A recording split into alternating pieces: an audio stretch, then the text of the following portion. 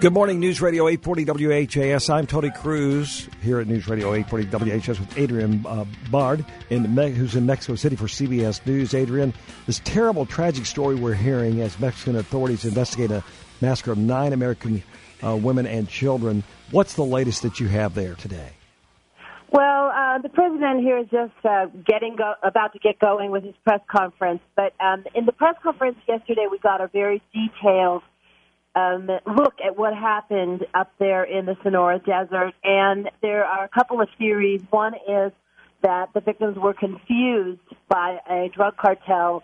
That they were confused, not that they saw them straight ahead, but they saw the convoy of cars and confused them with the rival drug cartel.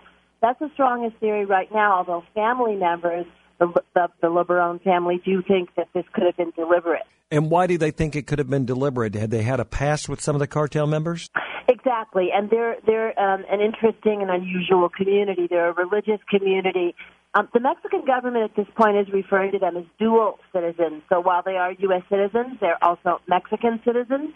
And they have a very close-knit community, but it's you could say in the middle of nowhere, you could say it's in no man's land, in a place where I think most people, given the warnings by the Mexican authorities, the modus operandi of the drug cartels, and the warnings of the U.S. State Department, most people would be reluctant to go up there. And again, this family in the past has been outspoken about crime, and we're told they've been refusing to pay the drug cartels any percentage of their business, which, of course, to an American audience sounds very logical. That's the way that the cartels are operating these days in some of these remote areas. I was watching CBS News on television last night, and one of the things that also came about is that this is a very vast area.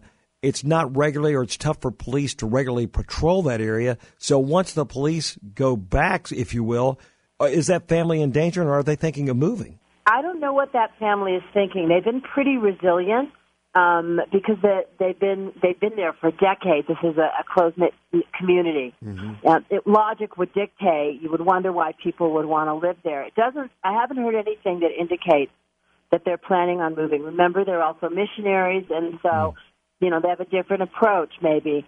But this is a tragedy, but this incident is also an X-ray of how the drug cartels are operating. They're fighting among themselves, and if this theory proves to be the truth, these battles, these turf battles, can now encompass anybody who gets in their way.